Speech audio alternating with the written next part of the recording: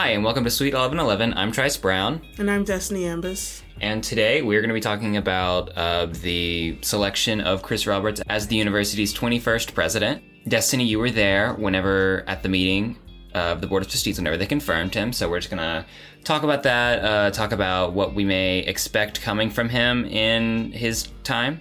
So we will be right back. Hey, this is Collins Keith, podcast writer for The Plainsman.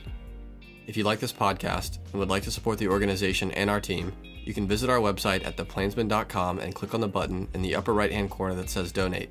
You'll be supporting over 127 years of local, editorially independent journalism right here at Auburn. Thank you so much in advance, and now back to the show. You were at the meeting of the Board of Trustees on Friday. How did that meeting go? I've never been to a Board of Trustees meeting before, so I guess it went pretty normally, like how they usually go. They were very punctual, which I really appreciated. Yeah. Because it ended right when they said it was going to end. Or, well, it was getting to that point until Chairperson Wayne Smith was like, can we suspend the agenda so that we can confirm Chris Roberts to be the 21st president. And I wasn't expecting that to happen. Yeah. Just because it was not on the agenda or anything. It wasn't on the agenda, so they had to make a so to suspend the agenda so they could talk about it. And also I thought, well, if they're confirming a new president, he would be there, and he was not there.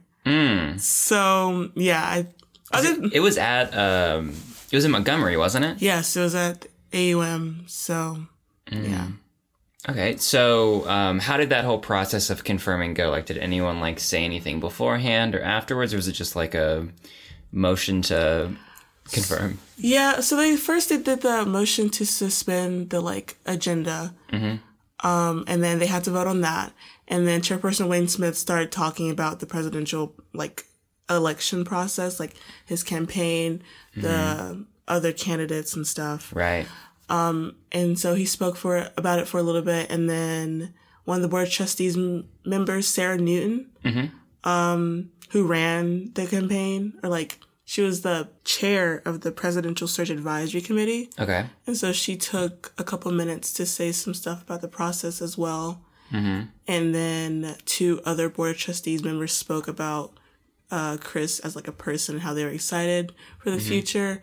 And then they moved to confirm him as president effective May 16th, 2022, I think. Right. So for the rest of the year, it's still going to be Gogue, because that was Gouge's original plan. He announced last summer that he was planning on retiring after this academic year. So as soon as he retires, then Chris Roberts will step in. Yep. Okay. And again, Chris Roberts was in some ways the only candidate for president. There were other candidates who were involved in the presidential search process, but then none of them were willing to come to Auburn without being, and to speak with students and faculty and everyone without being confirmed to have the job. Yeah. So at the beginning of January, there were 5 candidates they were interviewing, and then they asked 3 of those people to come to Auburn to speak to stakeholders, so faculty, staff, students. Yeah. And Chris Roberts was the only one to say yes, so essentially he was the sole candidate by the middle of January when he came to speak to students in an open forum here.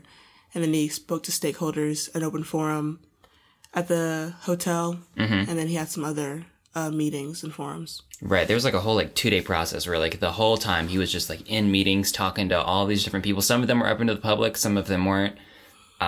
We covered a lot of those. And right now, Roberts is serving as the Dean of the College of Engineering, which he has been doing for the past 10 years.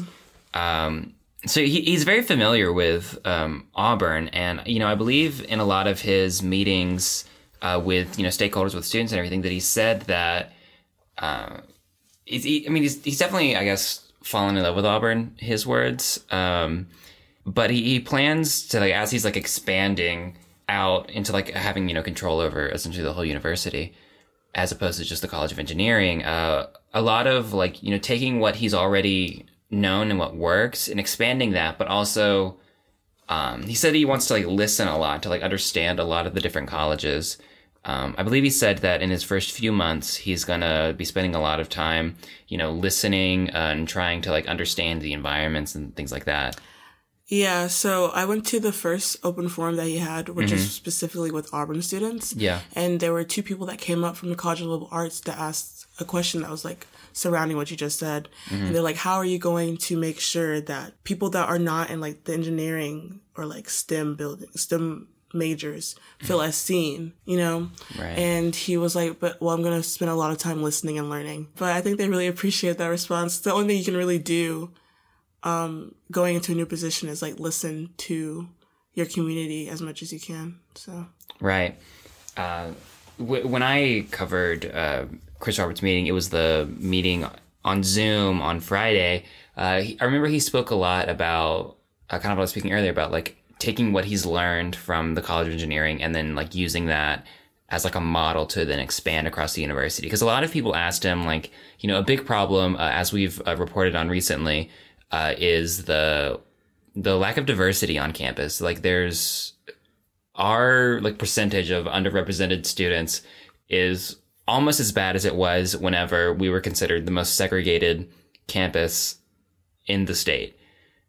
So not a good look for Auburn. And a lot of what he talked about was there's this program that they have in the College of Engineering called the Engineering Academic Excellence Program, I believe. And that is essentially like a scholarship program of sorts for recruiting underrepresented minorities to come to the College of Engineering.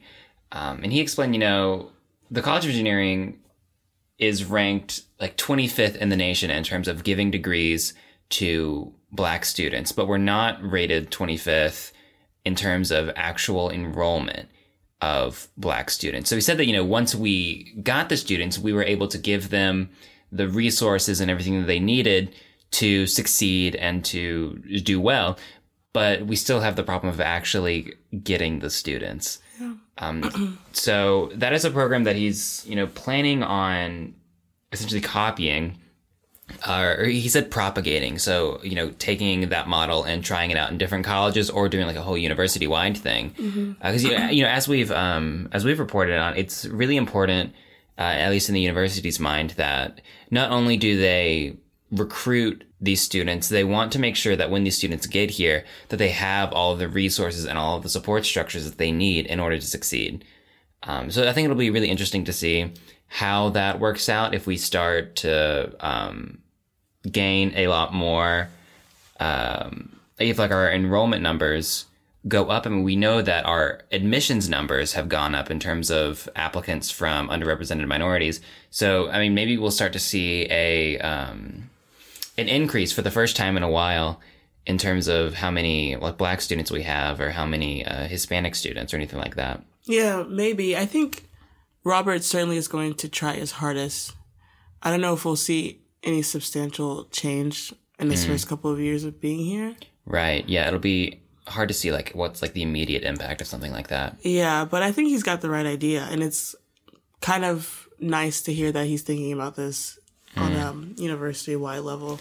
Right. Yeah. I think it'll be, especially, you know, as his, you know, he said that he wants to like listen a lot. So I wonder like how his leadership may be different. That's a good point. Than other, you know, presidents who maybe not have taken that, who maybe, you know, they've had more experience leading universities, and maybe they don't take that kind of path. I remember in the first open forum, someone asked him if he was going to keep the same open door policy that he had as the dean of engineering, and he was like, "Yes, absolutely." So he's planning. So like he's saying he's going to listen. He's planning on actually doing it. So I'm excited to see how that's going to work out with him actually taking like students' criticisms. Right. I'd personally love an open door policy with the university president. Yeah. It'd make it a lot easier to speak to him. Yeah. Another thing that I remember he spoke a lot about in the meeting that I covered was trying to bring in more money through the university. And something that he said that Auburn has traditionally been kind of very wary of in terms of like an avenue to get donations for like scholarships and everything like that is like corporate sponsorships. Yes, he said that in mine too. Yeah, so I think it'll be interesting to see what that ends up looking like, how that functions. Is that gonna, like, what is that money actually gonna be used for? Is it gonna be for scholarships? I mean, I think that's what he said, but there may be some. Also, yeah, how do corporate partnerships work on like affecting like students, even like not with just like scholarships, just like on a day-to-day basis. What does that even look like? Yeah. And how is that gonna affect the community? Because, you know, to a certain extent, the university affects the community. It's just like, it's a good idea probably to start partnering with corporations, but I'm just worried about what that actually looks like. Because it's just like, you know, what does that mean? Yeah, I think it's interesting. Like, does he mean the kind of partnerships that we already do? Like, I know that Regions Bank has a partnership with the university where they bring in this speaker, like every year or semester or so, and he like gives this lecture on financial literacy. So I wonder if it's going to be That could be cool. Yeah, I wonder if that'll be like in that kind of vein, or is it going to be something else? I don't really know. Interesting avenue to pursue, I think. But if it gets the job done, like in getting us more scholarships, then. Well, Destini, that's all that we really know as of right now. I mean, it's really hard to like, you know, kind of forecast what someone's going to be doing in a few months in a position like that. But this is, you know, all what we've been able to gather from what he has said so far. So a lot of it, we're just going to have to wait and see. Yeah. I'm excited to see what he does do, though. Interesting thing I saw in a group chat. Anyways, interesting thing I saw in a group chat I'm in is someone that was in the College of Engineering said that he went around to like some organizations that are in the engineering school or whatever. And he took like 3 sets of chairs to them and asked them to sit in these chairs so that he would know which chairs to get for Brown Copel, their achievement center. Oh. Yeah, so I feel like that's like so weird, but like so thoughtful. Yeah. You know? So it'd be like interesting to see how he takes that thoughtfulness. Yeah, I wonder like how will like his behavior as a dean translate into being a university president? Like, is it a very like analogous position, or is it very different? I imagine just because of its nature, it's being like a lot more like a big picture and higher up. I think it'd be interesting to see how he translates that like open door policy environment into a position like that. Yeah. This has been Sweet 1111. I'm Trice Brown. And I'm Destini Ambus. And we will see you next week.